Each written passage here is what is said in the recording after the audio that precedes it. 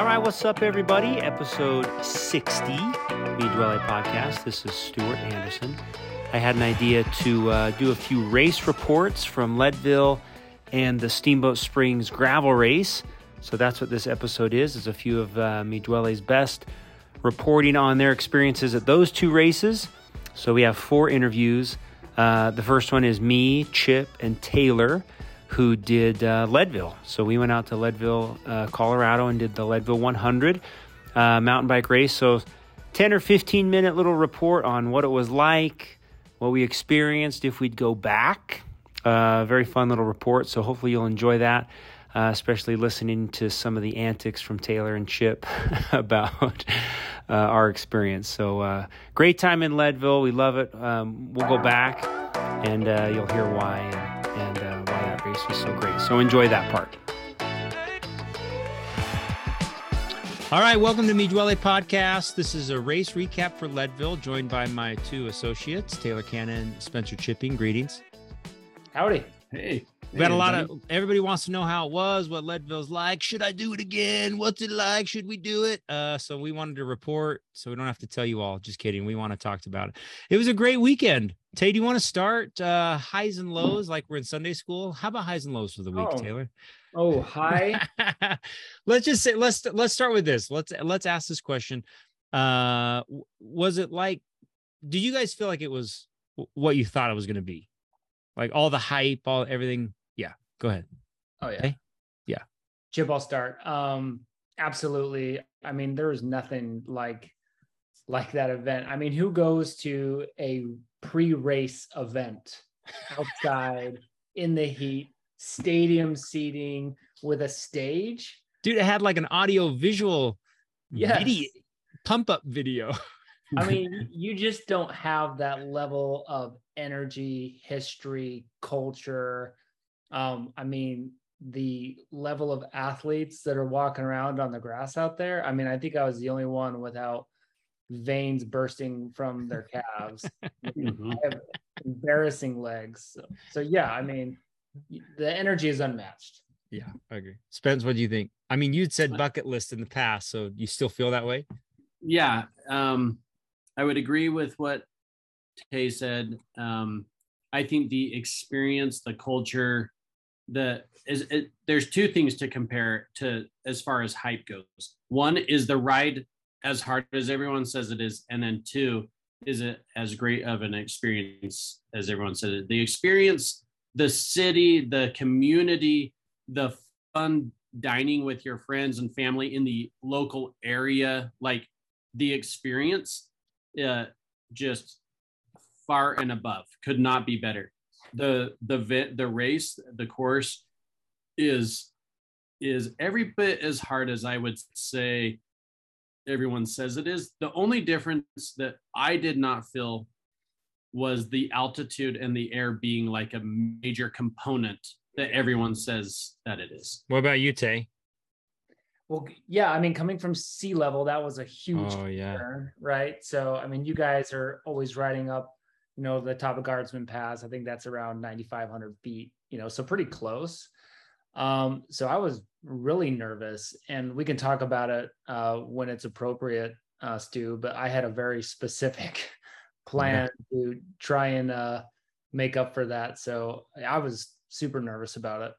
But yeah, Taylor carried the GA oxygen canisters in his back pocket. Yeah, I needed those at one point, but yeah, we can get into that for sure. I agree with both of you. When people have asked me, like, will you go back? Was it everything that you thought? I would say yes. I would say that the 2 things I'm telling people is that the race is incredible because of the history and the planning and the culture and what they've created it to be. And 2, the other aspect, which I really think is fun, and if you're a race creator or whatever, I think that the amount of time that Leadville spends on recognition, whether that's from the stage, the belt buckle thing, the website, like they spend so much time recognizing the athletes who like go. That dude, people love it. Like I am getting a track jacket with my name embroidered on it. You know, like who does that? Like no one's going to spend the race fee on like you're lucky to get a $2 crappy screen print t-shirt. You know, they gave me a 6-inch buckle. Oh, no, 4-inch. Taylor, yours is 6-inch. And I'm getting a giant jacket. Like I'm never going to wear a freaking jacket, but t-shirt, medal, finisher medal. Like, yeah. Like people love to go there because I think there is some vanity in being involved in the race and being recognized for being a part of it. I don't know. Yeah. That's what I think. So yeah, and I think with the Lifetime series this year, just the energy around the level of athletes was like you can't get that in very no way. And to be able to brush shoulders with those athletes, and I know. It's such a cool experience for us as endurance athletes fans, because yes, we participate in the sport, but we're also big fans of the sport, and seeing folks like Keegan and the female winners as well is just like, it's so cool.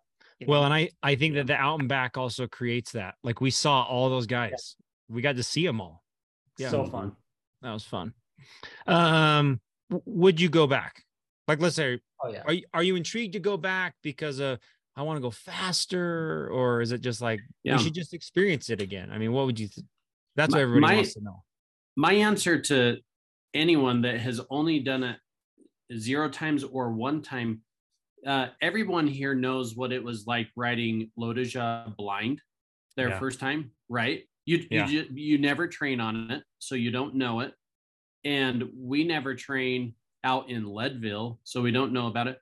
So was it challenging to do that over between 9 and 10 hours without ever having ridden the course? Yes. Would you do better if you went back next year or the year? Yes. So yes. Yeah. Very good. Yeah. I mean, I'd go back. I'm ready. I'd go do it this weekend. I mean, I think I really loved, people don't talk about how beautiful it is, dude. But when you're going up Columbine and you take that left-hand turn to go to the top of Columbine, and it's just this endless valley. That was wild. It's so remote. It's so beautiful. I thought the course isn't like the traditional, point-to-point single track, but, I think it's still a ton of fun, so fun, really fair. So, well, I was riding it. I think it got personally from people telling me, I think it got a bad rap. Like, oh, not really a mountain bike race. And I was like, dude, I would die. Like, this is maybe I haven't done enough. That was hard. I thought going down power line, that descent down power line, when I was going down that, I was like, I don't know if I can come up this. Like, Anyway. I mean, when the female winner has a seat dropper, there's a reason she has a seat dropper, right? Coming down power line, there's some, not the end part where it's like just super fast, but towards the top of power line, it's really chunky and very technical, Okay. What about a goal? What did you guys expect? That's like a big thing here. Like, what's your time? Like, what's the belt buckle? What was your goals? Like, how'd you guys feel about how you did? Like, actually, like how you competed? Chip, you want to go first? Yeah, I think that it is there is a fair amount to do with when you're doing it your first time and where you're starting in your corral. Like that is truly a thing. And for someone starting it for first time far enough back, the roads are narrow enough that when someone is deciding to ride slow on the first climb or walk, heaven forbid, then you are kind of at their mercy. And I felt that on big time. The first 3 climbs, and you would think that you could ride around them. It is, and I argued everybody that I'll just go on the far left or far right around them. It's not really like that. I agree. Well, and I was even saying this morning on our ride that with every person that like passes you, that's like another opportunity for you to have to go. It's another like they're making my race worse. Because you never know, like, oh, that old geezer now, he's in front of me and he's going to walk. And I'm like, That's such a weird variable to have to worry about. I've never had to worry about that in a race before. But Chip, how'd you feel about your effort? How'd you do? Yeah. I followed the rules of like kind of only ever exceeding like 7 so that you could, everyone kind of says like, stay in zone 2, and just kind of make it through the day. I never, and maybe I took it to heart. Like I was comfortable even finishing just like, I probably could have. And so you give it a little more when you start on your final climb. Yep. But the last 2 climbs are brutal. So overall, I wanted to finish before 10 hours and I was very close and I felt great with that and I could do it faster. Nice. Okay, Tay, what was your plan? Because you freaking nuked. No, I nerded out on the plan big time. So. It's like after a couple events earlier this year where there was no plan, there was no strategy. I got nuked in those 2 previous events. And I just knew that, I mean, I've been registered for this race for like 3 years, but then COVID and then I moved and, coming back to this was like north of $1,500 for one event, just given like right happened. So I had a lot of pressure on myself to have a good race. But I think I wanted to go sub 9. I felt like I could do it. My plan was pretty specific. I took my FTP and then I reduced it by 1% for every 1,000 feet above sea level, since I live at sea level and I have a sea level FTP. So I kind of took that and said I can ride at 70% of FTP, on the flats, and then on the hills I could probably bump that up to 75 to 80%, as long as I kept my heart rate below 160. And so that was kind of my governor was. Dang, dude. And you stuck with that. Yeah, I stuck with that. So my heart rate did towards the top of Columbine on some of those really punchy technical sections get, to like 164, 165. But that was totally different than the experience that you guys had, because where I was, I only had to walk like 30-ish yards of all of Columbine, right? So that was a huge difference. That's a huge difference. Huge difference in time, huge difference in strategy, everything, right? So that was kind of my game plan going in. And then once I hit Powerline, the very bottom of that, like it's so steep.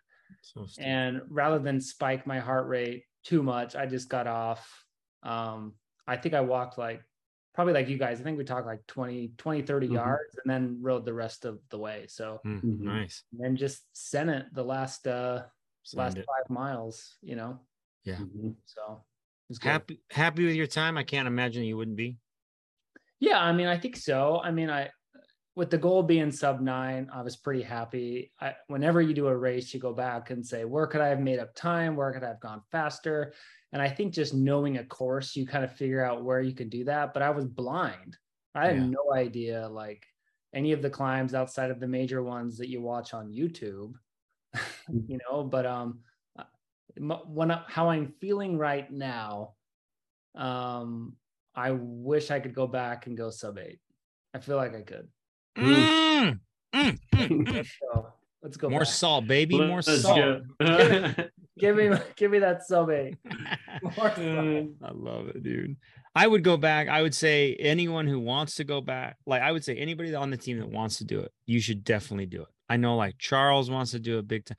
Like it is, I would just say, if anybody asks, if anybody wants to know, you want to experience it if you're into this kind of a thing. Like I think it's definitely worth it. Yeah. Yeah. Sorry, Stu, to cut you off, but like I've crossed quite a few finish lines in my life. Yeah. I feel like when you see that finish line at the end, like that's a cool finish line. Yeah, it's incredible. Yeah, when you kind of roll up over this hill, and then you've got maybe maybe a quarter mile ride through a tunnel of this road of spectators and an expo and a finish line. I mean, it's like screaming, and it's loud, and so you can fun. hear it. Yeah. Yeah, I mean, normally you're riding into Teton Village and there's like, a couple people. You're like, cool. This was, really, really a fun thing. Where was the red carpet? Remember the red I know, carpet? right? Red carpet. You're gonna go up there. I don't know. I don't know. Yeah, I don't know the red carpet. All I remember was that swamp that ruined my shoes that I rode through. That was right at the end. More than anything, I really loved Leadville. I loved being with you guys. That was so fun to like drive together, eat. I'm like Chip, eat together. We stayed in a really nice condo in Copper Mountain. That was really fun. Seeing guys like Jesse Lopper and Melissa Rollins and all that crew there. That was so fun to see those people. Like just the total package, the experience was awesome. I think riding it fast is like this really neat bonus that you get. Like if you have a great day, it's like had a great day. But I also feel like coming home that there's a lot of weirdness surrounding that, like timing of how fast you go. Like the naysayers that are like, oh, the elevation's going to kill you. What's your plan for Twin Lakes? And I'm like, you know what? We're going to send it and see what happens. So, yeah. In fact, most will go out on even Wednesday evening. And so it is one thing to mention, this is a haul to do this entire it is a production. A lot of work. Yeah. But the pre-ride that the three of us did was probably one of the most favorite rides I've had this season. And I would even recommend there being that ride even a little more stout the day before. So on the Thursday and Friday being a little more spinny. We climbed the entire first climb on Friday evening. It was like 2. So I would not recommend that. That was fun. But it was probably one of the most fun days. It was fun. How would you guys rank that course in comparison to other events, right? Because a lot of us have done some pretty hard events. I mean, how would you rank Leadville from a difficulty perspective to the others? Yeah. I would say, like, having just done Crusher was much harder because you can go harder. It's shorter. It's like you got to spike higher with your heart rate. So it just hit different. It was more taxing because I was like, my heart rate was at like 165 for that entire time. So it hurt more. This was just like long, painful, like cramp. My hamstring started getting weird. My neck started getting, just because of the sheer length of it. I would say it's a lot like that was a lot like a Lodija effort in the sense of like expended energy and soreness. Like when I finished, that's like as close as I could compare it to 9 hours, 8 hours on a bike. Like it was pretty close. Although Sunday, Monday, Tuesday, like I was sore. My back was crushed, my neck, but stuff like that. Like it didn't bother me on the race. So how about you, Chip?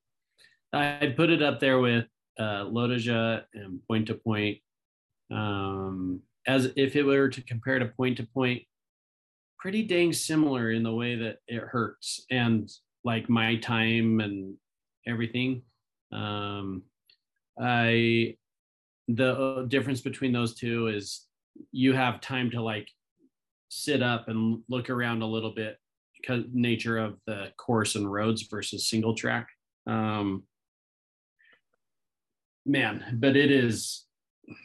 Wasatch All Road would be the other comparable to how hard if you do the full course. Nice. I mean, when 10,000 is one pinnacle in your day, right? But when you get to 12, 13,000 vert in a day's climb over 100 miles, that extra 3,000 is I think a pretty big deal. Yeah, I agree. Because 10,000 is like a couple climbs. Yeah, getting over it, you're gonna add like that one extra climb, and you're just like, dang. Yeah. I would agree with that. I mean, I think you take a race like Lodija, and a lot of us try and ride Lodija to place in a category, right? So you're naturally going to have some really high spikes in your heart rate or effort, and then you're going to have a lot of lull time. Whereas Leadville was just like, I felt like I could never let off the pedals. Yeah. Right. Like it was just a race against the clock. Like it really was. Stroke mattered. So from that standpoint, it was just different and it's dynamic. but you felt this sense of like constant pressure, urgency. Yeah. Like, I've got to keep pedaling here, you know? Well, especially because we didn't know the course. We didn't know the timing. Yeah. So yeah, totally. All right. I know Chip's got to go. I got to know one last question. Favorite thing you learned about each other when we spent 3 full days together? Wait, Chip, you're cutting out. Hold on. Chip knows. Oh, there you go. I said that I have a lot. Yeah. Let's start. Taylor, he eats more salt on his food than any other human I've ever seen or met. It's incredible. So that would be the first thing. I know Stu very we spend well. all day together. Yeah. But Stu had a slight mechanical to start out the race. Oh my gosh. And that was a big deal also. So dumb. Yeah. Stu had a loose skewer or going through that we thought had a missing end cap, and it was very turned out Taylor just put the Allen wrench in and screwed it back in, seemed to fix the problem. It was great to see that, like, someone who's always so calm and consistent in their attitude actually like panicked a little bit. Oh, I was panicking, dude. It was good. My brain was like, okay, what are the top 10 things I can do right now to fix whatever is going to happen to my day? It was so good. Give me that BMX bike, kid. Mm-hmm. Anyway, all right. So what I learned, I think maybe starting with both of you guys, I think what made that event so fun was just the positivity that we shared in the group. Yeah. Because we all had different results. We all had different feelings about the day. We all had a different experience. But towards the end, I think there was the takeaway was a sense of gratitude that here we are, you know, in our careers and family life. And it's like the opportunity we had to go and race mountain bikes for 100 miles in an amazing location, amazing event. All of us were just, you know, stoked to be there. So I think that was the fun part there. And then as far as individually, don't ever ride the day before in shorts. Always wear your spandex. Because I rode with shorts and no shirt and got a saddle sore the size of Texas. And a sunburn. So I did learn that. But as far as both of you guys, I didn't learn anything like new about you. It just reinforced how awesome you guys are from just team culture standpoint. So I agree. Yeah. Just super grateful to be with both of you. That was fun. Yeah, good times. All right. Very good. That was fun. Okay, Chip, you got to run, dude. Yeah, I'll jump up. Thanks both of you. Okay, see ya. Later.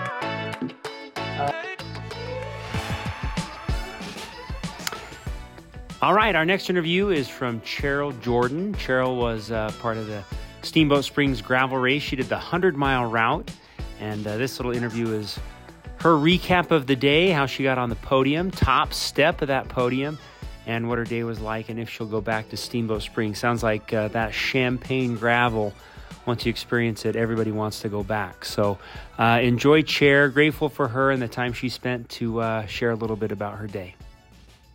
Okay, all right, Cher, what's up? Welcome. Hi, thanks for having me. Everybody wanted to know about, everybody's asking me about Leadville, and your day was just as epic, I think, as mine. And it was fun to see you, Sharp. I think Ben was there, right? Ben Nichols. Yep. And then AJ, you guys were all at Steamboat Springs.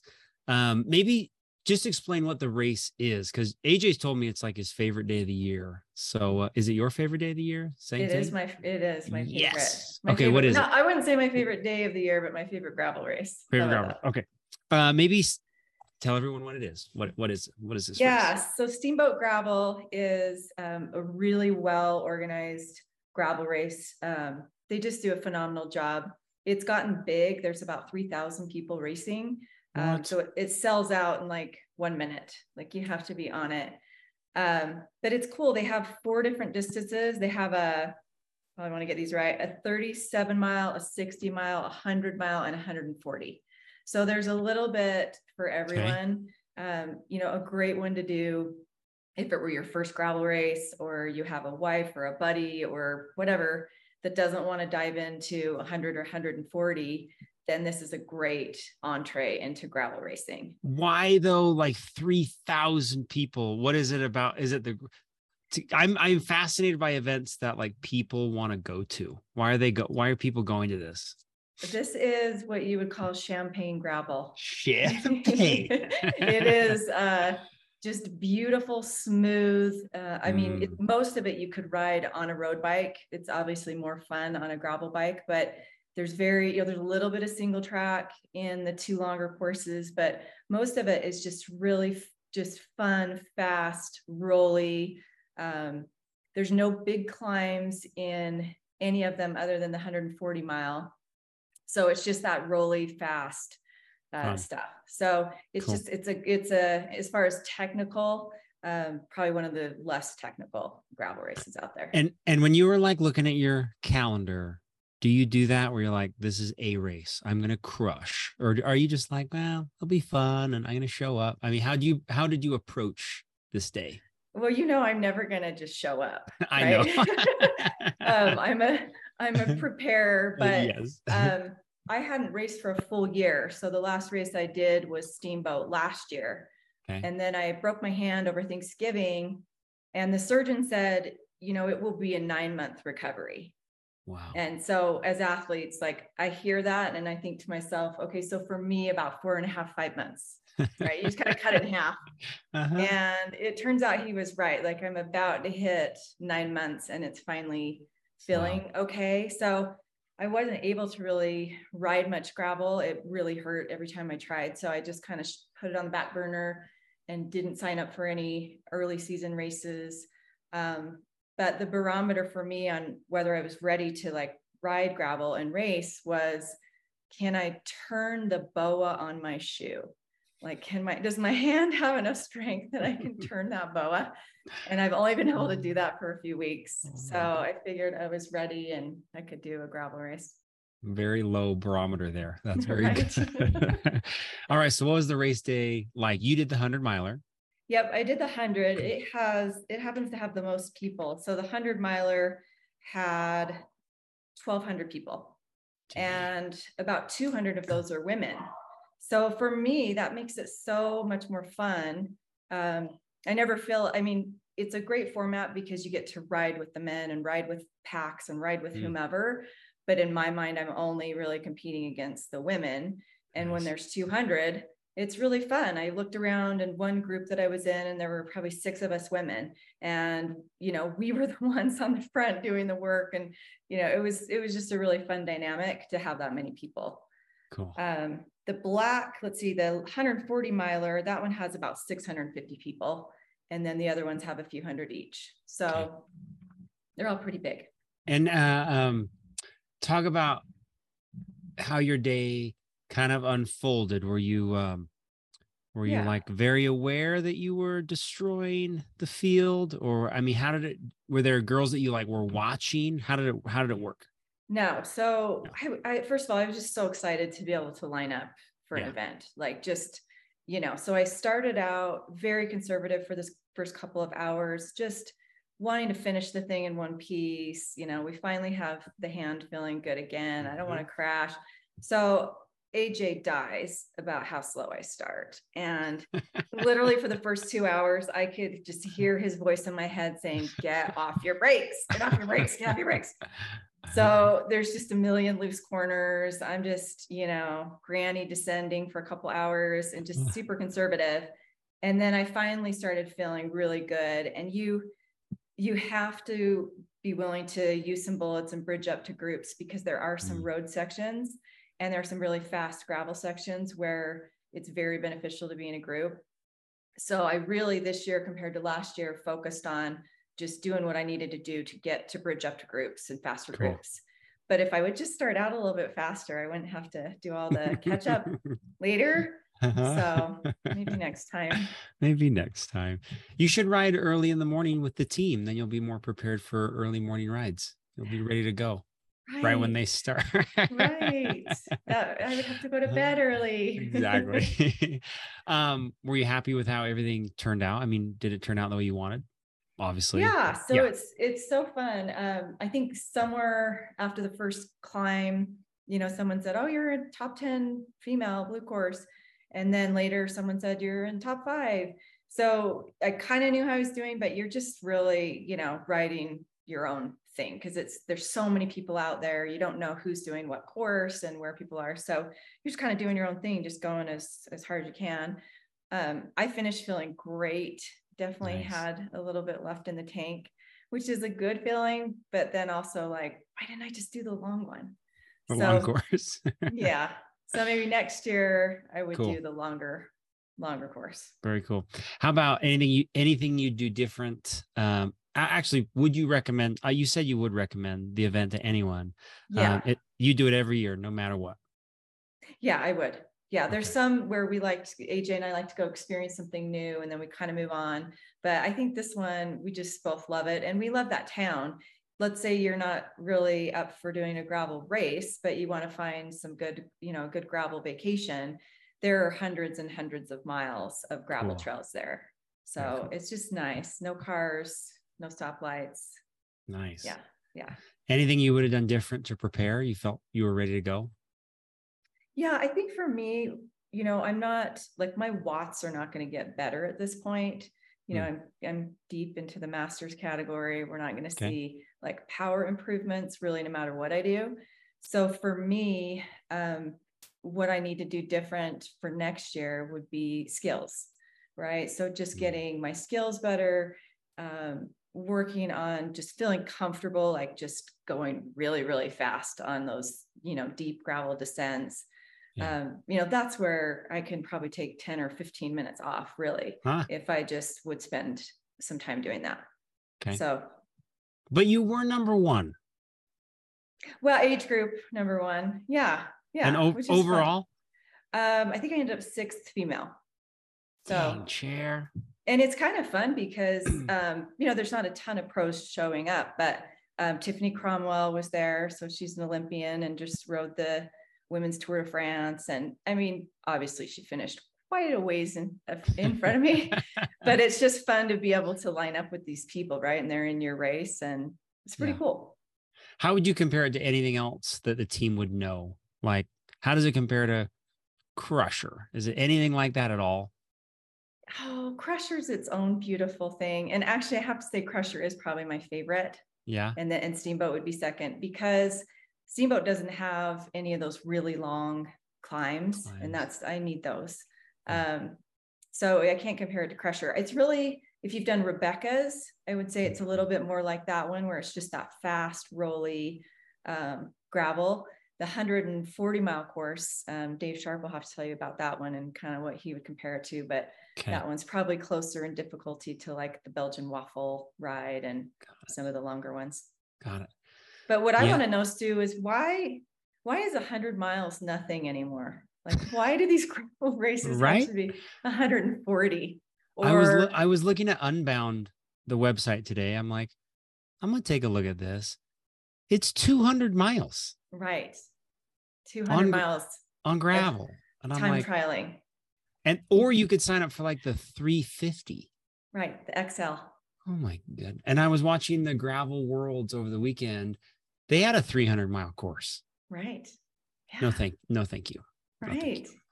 Or if it is just 100, i.e. Leadville, then we better put in 12,000 feet of climbing. Right. Like, why isn't there just a nice, friendly, 100-mile, 5,000 feet of climbing? Probably because the pros that are doing these are finishing in like 5.5 hours. Exactly it. They're like, yeah. And then tomorrow we'll just drive to Steamboat and we'll do that one too. So easy. So true. Gosh, I don't know. Chair, well, very well done. It was Thank you. fun to see you on top of that podium. That was so cool. And maybe next year, I got to make sure I'm on the sign up if I only have 30 seconds to sign in. Gotta be on it. Yeah. AJ and I have both computers out. We're on it. So, yeah. Do you remember when we sign up for this thing, when it starts? I don't. I want to say March or April. It's pretty early. Okay. I'll look when you're signing up for everything, right? That's kind of the sign up season. I got to remember Champagne Gravel. Can't wait. Okay. Good job. Thank See you. There. Thanks. Okay. Bye.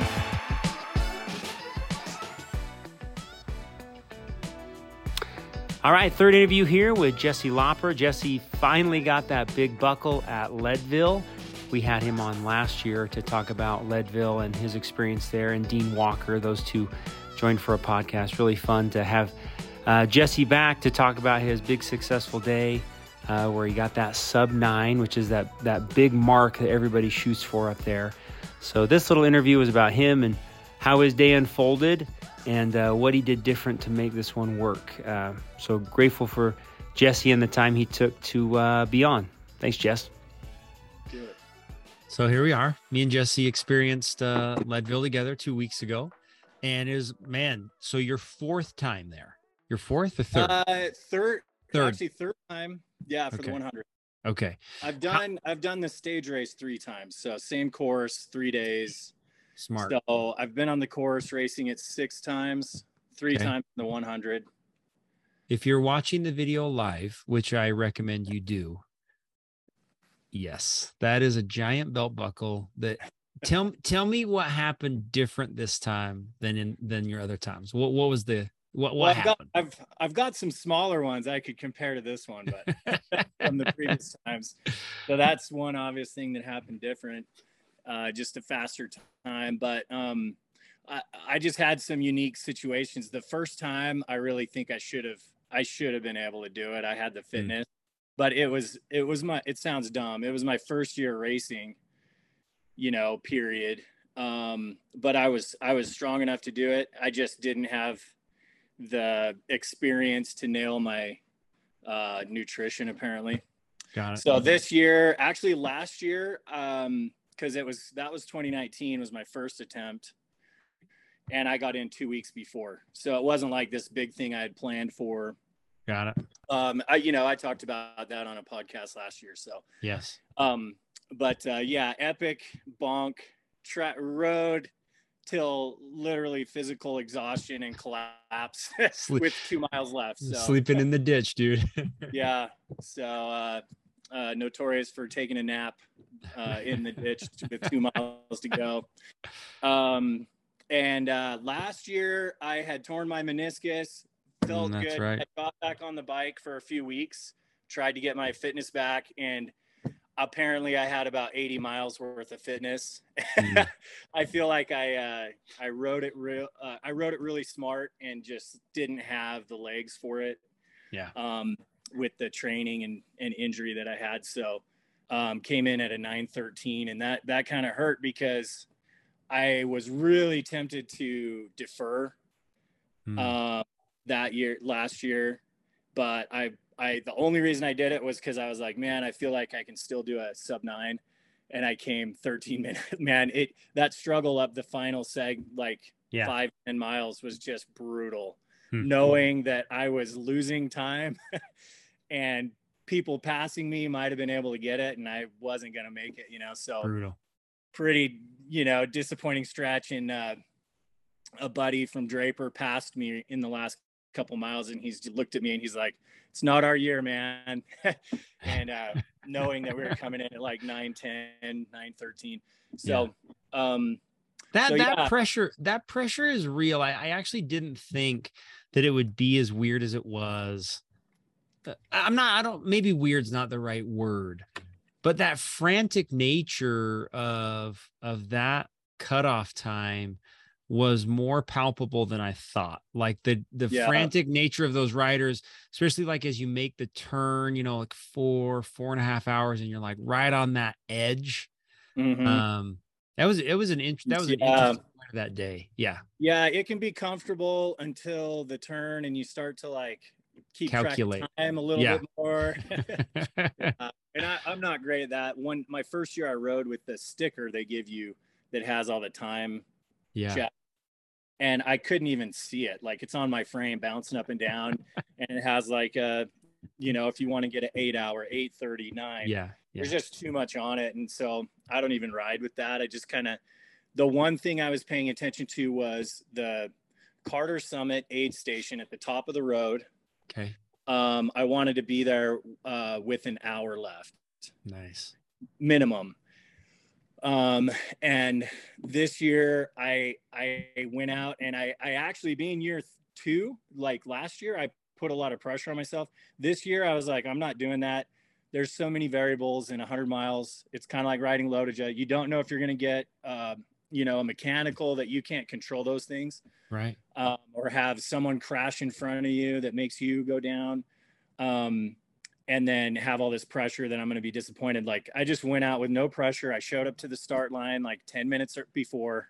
Nice. Nice. Which I kind of recommend not showing up super early because it's so cold in Leadville. Very like, cool. Yeah.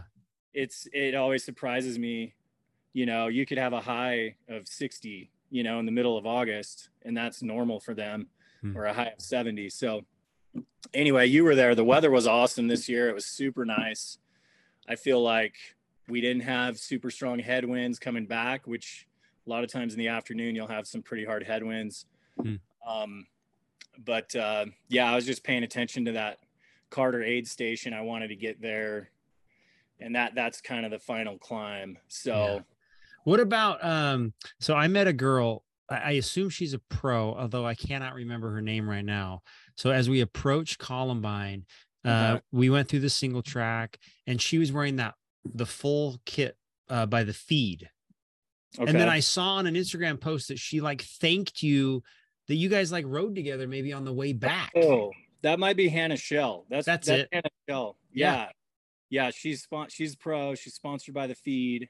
That's her. And I just know her from Instagram, and I've cheered her on at like Crusher stuff. And so I would like to say she knows who I am, but dude, she mentioned you in her social feed. Yeah. So she knows who I am now after riding, because I passed her going up St. Kevin's, like at the top after we're almost done with the climbing, and she was struggling.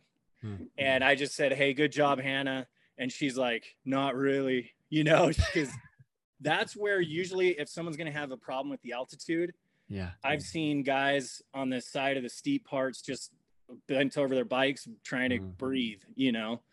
I don't know if you saw any of that on St. Kevin's, but guys just go out hard and implode on that. And I actually did that in the stage race day 1 in 2019. I went out way too hard and had, you know, felt the altitude going up St. Kevin's and had like 100 people pass me.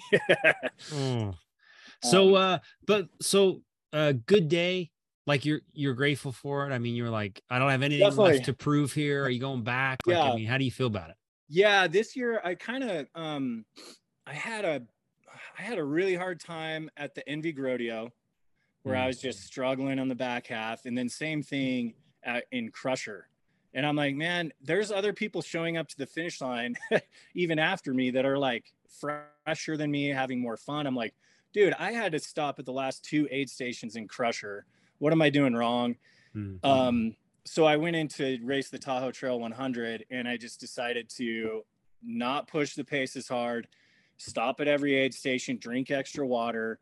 And that made a huge difference. I had a pretty good race there, and decided to do that, you know, in Leadville, just kind of not go crazy after the pace. And it's funny. I noticed the views more. I didn't know you had a view of Twin Lakes as you're going up Columbine. I'm like, what is that cool lake down there? Like, oh, it's split in the middle. That must be Twin Lakes. I always ride past. But yeah, I just took my time at aid stations, and I feel like I could have shaved 10 minutes. If I were pushing pace a little bit more. I tried to help a buddy through the flats going back inbound towards Pipeline. Nice. He caught up to me, but then he just lost all power. And so I was trying to let him draft, and he just couldn't hold a wheel. And I tried a few different times, but after a while, he's just like, just go get your sub 9. Leave me. Have it. And this is a buddy who has, he's done sub 9 several times, but just barely missed it this time.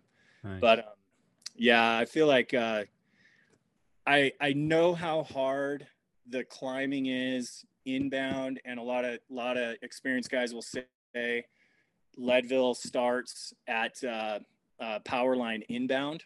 And that's at what, I don't know if it's mile 75 or 80. Yeah, 80. But it's like a 4-mile climb that is, I don't know, it's so steep.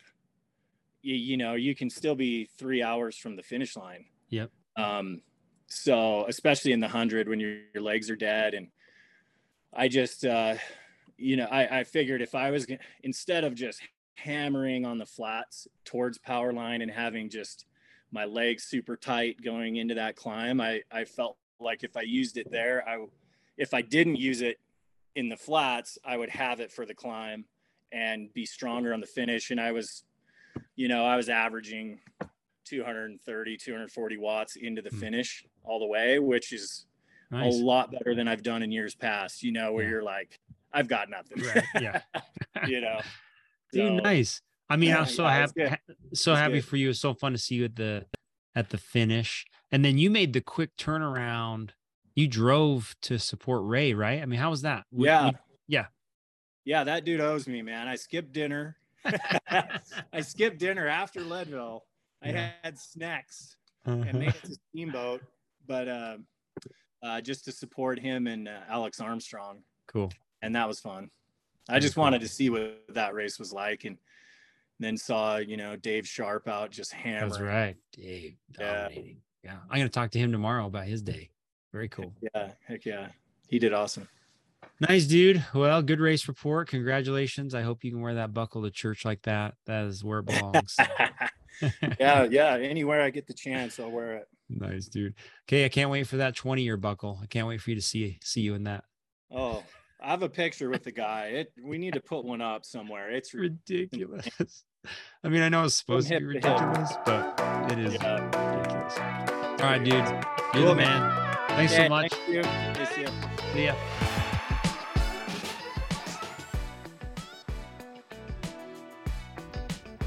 All right, last interview with Sharp, the legend, Dave Sharp.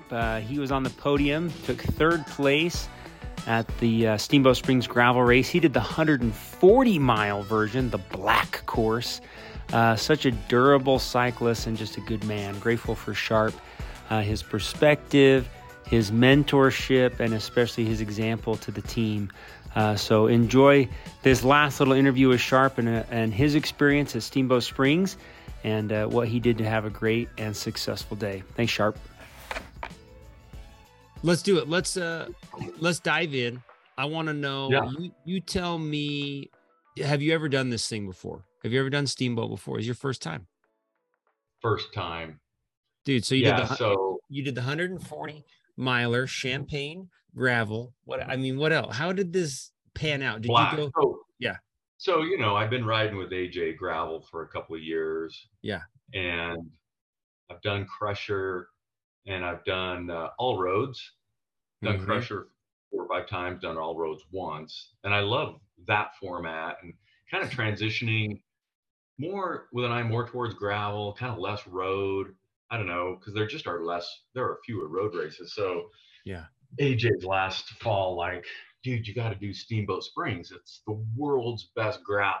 And I'm like, okay, sounds awesome, but it's a lottery to get in. And I'm like 5.5 hours away, 140 mile. You got to be there for like 3 days. Oh, huge ask, right? For just a race. So I'm like, okay, I'll sign up knowing that it's a lottery and that I'll never get in.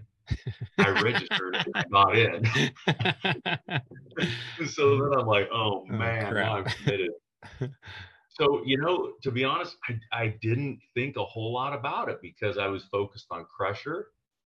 Then I did Mirror Lake Highway, you know, which was 150. And both those races were like perfect training primers for Steamboat because long and hot. And I tend to do better at just like between the 100 miles and the 200 miles. That's kind of a sweet spot for me. So I'm like, okay, well, we'll just send it, you know, and I didn't specifically like, here's a training plan for it. I'm just like, we're going to just go and do it. I knew nothing about it really, but for the fact that it's 140 miles and like 10,000 vertical, and it's awesome gravel. So I'm just like, I'm just going to go have fun. Okay. And see how it goes. That was my plan. Nice. And then when you entered, how many guys, I mean, I know there's thousands, but how many people are off with you on this route? Like how many guys are there? Yeah. So there were 900 on the black course. So the black course wave launched at 6:30. Okay. So, and it's just a mass start. It's like 2 blocks long of dudes and women signed up, for the black course. And like Keegan was like right in the front, right? The pros are right in the front. They line up early. Right. So I said to AJ, how do we do this? And he's like, let's roll down at 5:45, be there at 6. And we were. So, we were probably 100 guys back in the lineup. Dang. And I took a selfie, looking back. I mean, I couldn't even see the back of the line. Oh. So it was intense because then the gun goes off and it's just, they're like, it's a 2-mile neutral rollout, which is on pavement. And then, I don't know, it hits gravel pretty soon. You go up a hill and come down a hill and take a hard left turn and then you're on gravel. Aaron's like, there's all kinds of wrecks at the bottom when you hit that gravel because guys are just pinning it. Yeah. So the first 10 to 12, 14 miles were intense because you're just trying to maintain positioning and not crash. And there's guys are bunching up and it's just a whole accordion thing until you just kind of settle through the jitters, Yeah. It was intense. Did you at any point were you like at the beginning, were you like, dang, I'm up front, I'm feeling good? Or did you just kind of proceed with the idea this is a long day and I'm just going to see how it goes? I mean, I knew it was going to be a long day, but I wanted to stay towards the front just to avoid wrecks. And I wanted to just see how well I could do. I'm like, I'm going to just settle into my own tempo. And invariably, the groups are going to spread out and you'll find a group that is riding your tempo and you just kind of settle in. And what I discovered was there was a group of the really fast guys off the front, like the pros and a bunch of fast guys. And then I was in a second group of like 30.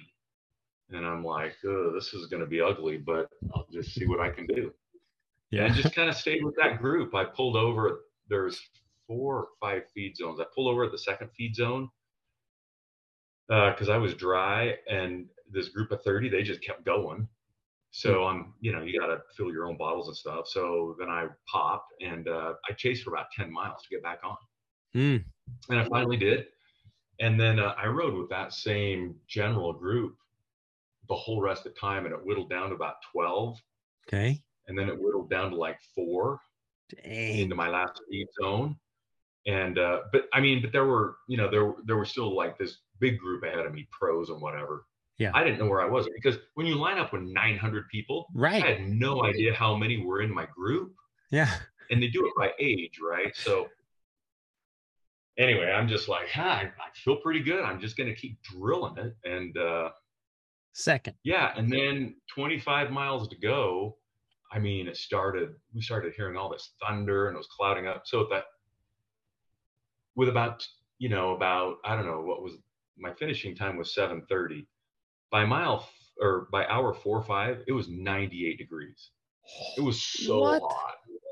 Yeah, 98. I mean, that's what my computer said. Dang. And then, an hour and a half to go. I was about 25 miles out. It started raining. I mean, like it wasn't like just rain. It was like pianos, thunder, cracking, lightning. Like I thought I was going to get struck by lightning. Yeah. And oh, by the way, the last kind of big descent on the gravel is kind of a gnarly section. It's called Cow Creek. I didn't know anything about it. Yeah. Ben Nichols just said, dude, you got to pick your line because there's some gnarly stuff and some baby heads and some ruts. And I'm like, okay, fine, whatever. Well, it was raining so hard, the ruts were just like rivers. So it just looked like a flat surface. And there's some dude I see up ahead who just totally slid out and he's laying down. Oh my God. And I'm like, oh man, I just got to send it. My brakes quit working because they were so wet and mud flipping everywhere. What? That's how it ended. And so then you get on to about, I don't know, 6 or 8 miles of road to go to the finish line. And then I'm passing tons of people, and they were from the other groups that were in the shorter distance. Right. And I mean, the wind was so intense. It was like 20 mile, 30 mile an hour crosswinds, headwinds. I thought I was going pretty good. I looked down, I'm doing 13 in all this intense rain. So when I crossed, there was like nobody at the finish line. Nobody, except the announcer. Nice. It was raining so hard. But it was awesome. Dude, so second place, podium. No, Third place. Okay, nice. And then when I crossed, I was so cold. I mean, I started getting cold and shivering, and I found Jeannie, and I'm like, we got to go back to the condo. I got to take a hot shower and dry off, and we'll come back. And so then I didn't know what my result was. I had no idea. Dude, crazy. And then, so you had to go back. And then Aaron texted me. He's like, dude, you got 4. So I was pretty stoked on that. And then I went back and I go up to the results guy, and I'm like, hey, where are the results posted? And he's like, you idiot, they're online. we didn't print them. Yeah. Well, I didn't know, right? Because most races don't update it that fast. Yeah. So then I looked up the results, and I was 3rd. I'm like, no way. Sick, dude. So there were 126 in my age group. Cool. Somehow even a blind squirrel can find a nut occasionally, right? Yeah, right. Yeah, I only got 3rd because AJ had a mechanical and he had to drop out of the black. So otherwise, I'm sure he would have won it. Well, I have 2 questions. One, Flower Power kit. Did you feel extra power from because you wore it at Crusher too? I did. I wore it at Crusher. You know what? It's inspiring. Yeah, dude. I mean, I want to rep the Medulla name and stuff, but the Flower Power kit is just awesome. Yeah, dude. And awesome. I don't know. It's mean, you know, Heather's already riding a mountain bike. Right. So I'm like, I'm going to rep this thing. So it's awesome. Yeah, that was fun. Sharp. And then you seem to be, man, you know, just timeless. And I'm being serious. Like you're almost like you're getting stronger. Are you doing anything different? Are you like, I mean, what's going on? Is there anything you're doing different? Are you that you think you're doing? No. I think it's that everybody else my age just quit racing. Huh. But for, you know, some of the guys, I don't know. I just love it so much. I got to just, you know, every day. I mean, no rest days. I hate taking rest days, and I just want to keep doing it. And so, yeah, man.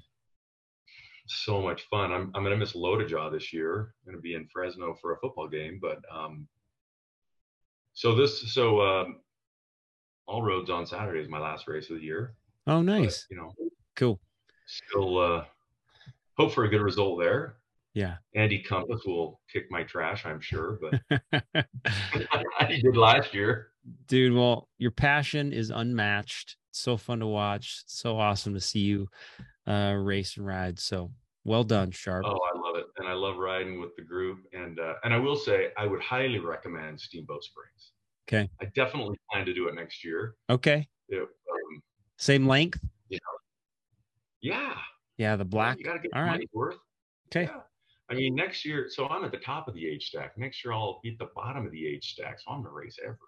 Nice, dude. I hope I can win. I love it. Cool. All right, brother. Hey, man, thanks so much. Hey. Yeah. Congrats. Yeah. Well done. Keep the rubber side down. I'll try, dude. Hey, see ya.